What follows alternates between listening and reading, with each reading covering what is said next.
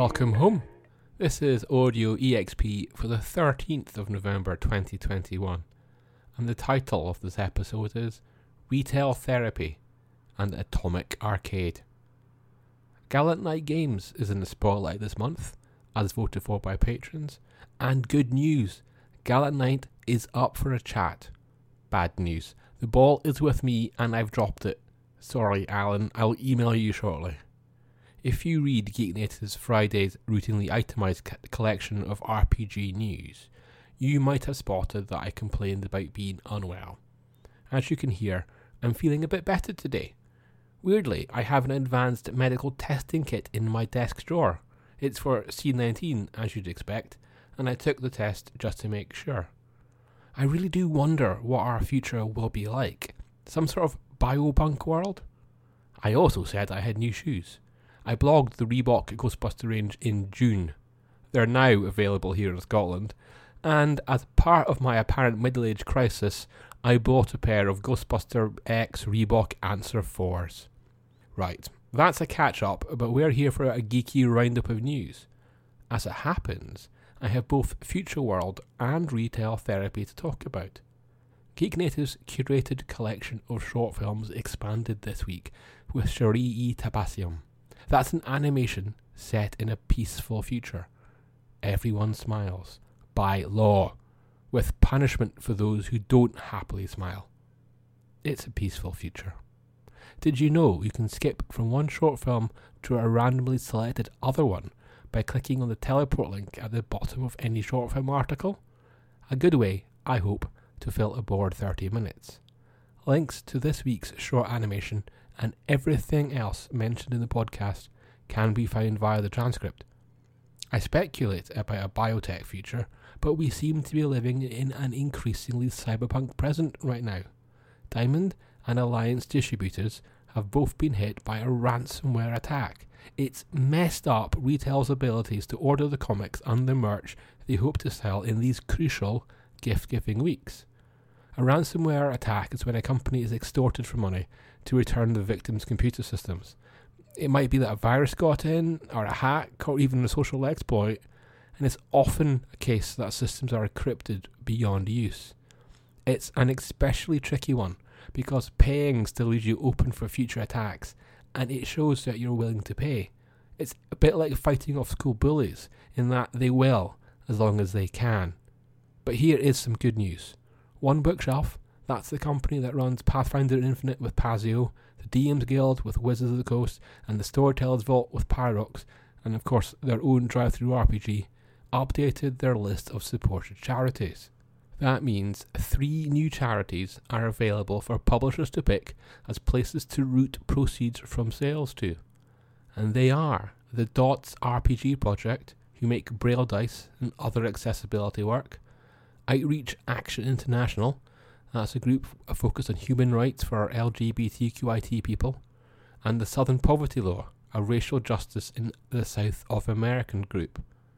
That news inspired me to go digging into what else happens charity-wise at OBS sites, and with help from the DM's Guild, I was able to find about 10 products that simply give their money away to a charity and do it all the time. I don't mean a bundle sale for a while. I mean someone who has made a D&D product and is now selling it exclusively to support Extra Life. That's pretty cool. And Corey Longennecker is responsible for about half of them. Thank you, Corey. The D&D 5e Stress Conditions download looks especially interesting. And let's slide from buying for charity to a more commercial retail therapy. I know I've been doing a lot of it recently, but it's hard not to be excited by some of the goodies coming out. Rebellion will publish a new series by Garth Ennis. That's the comic book master behind titles like Preacher and The Boys. What could this new series be? Well, it's only a direct sequel to that cheese fantasy classic movie Hawk the Slayer. I kid you not. The people who published Judge Dredd are going to do the official Hawk the Slayer miniseries. That's due out next year via Diamond, the same company we mentioned at the start of the podcast, which is locked in a ransomware battle. It's a connected world. Looking at stuff that you can get now, and might do with Christmas or the run-up to the festive season in mind, let's start with designing spaceships. That's a new Battlestar Galactica book from Eagle Moss and Hero Collector. I have a PDF copy and the hardback is due out shortly, and it's a great art book for fans of the series. There's no shortage of clever concept designs and interviews with illustrators and designers. However, I liked it because I discovered how often the series settled on one particular design just because it looked good. I was gratified that instinct and talent played a big part in BSG. It's not all maths and marketing analysis. And in the more immediate retail future, there's these Stranger Things walkie-talkies from Merchoid. They're a black rectangular sort of container that zips across 3 edges and has a walkie-talkie antenna out the top. The front has a Hawkins logo and a middle school AV club sigil written on it in 80s style text. I mean, they're sold as pencil cases. I saw their immediate use as a dice bag, and I imagine it will suit games like Kids on Bikes and Tales from the Loops well. And from drop.com, you can buy some Middle-earth keycaps. These are covers for your keyboard, one key at a time, to transform it into either Elvish or Dwarfish.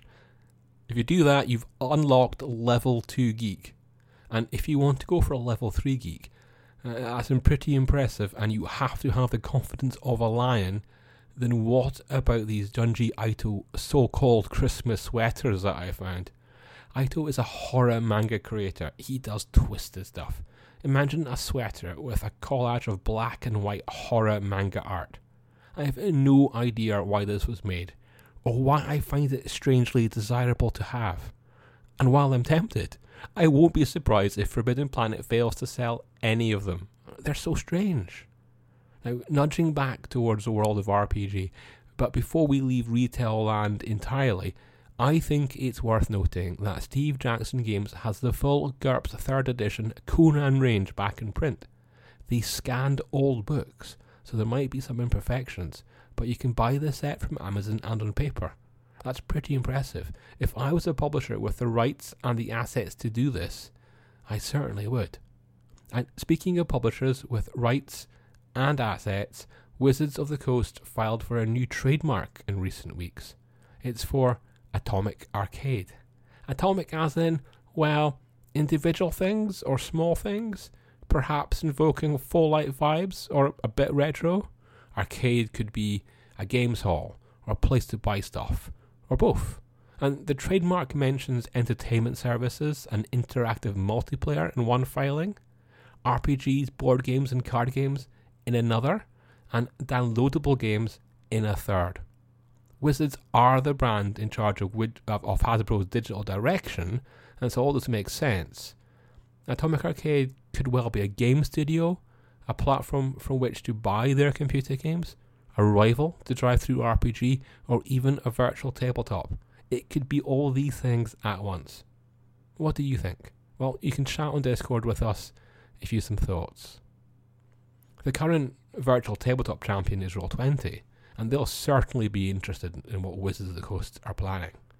The latest report of games played on Roll20 is out, and it shows that D&D still dominates, with more than half of all campaigns being 5e. Call of Cthulhu is about 12% of campaigns, and that's a fall from last quarter. But then it's not a system that lends itself to hugely long-term campaigns. Investigators tend to either avoid the horrors or the game ends. The World of Darkness and Vampire the Masquerade in particular are growing well in terms of percentage adoption, up hundreds over time. Big numbers, but still not a huge slice of the market. Next year, the Marvel RPG might come out, and maybe a new contender. Star Wars, another Disney property, is sliding, but that RPG has been somewhat in limbo as it transitions from Fantasy Flight to Edge. A Marvel story that did catch my eye this week was the boom in interest in American Sign Language, at least as measured by Google searches.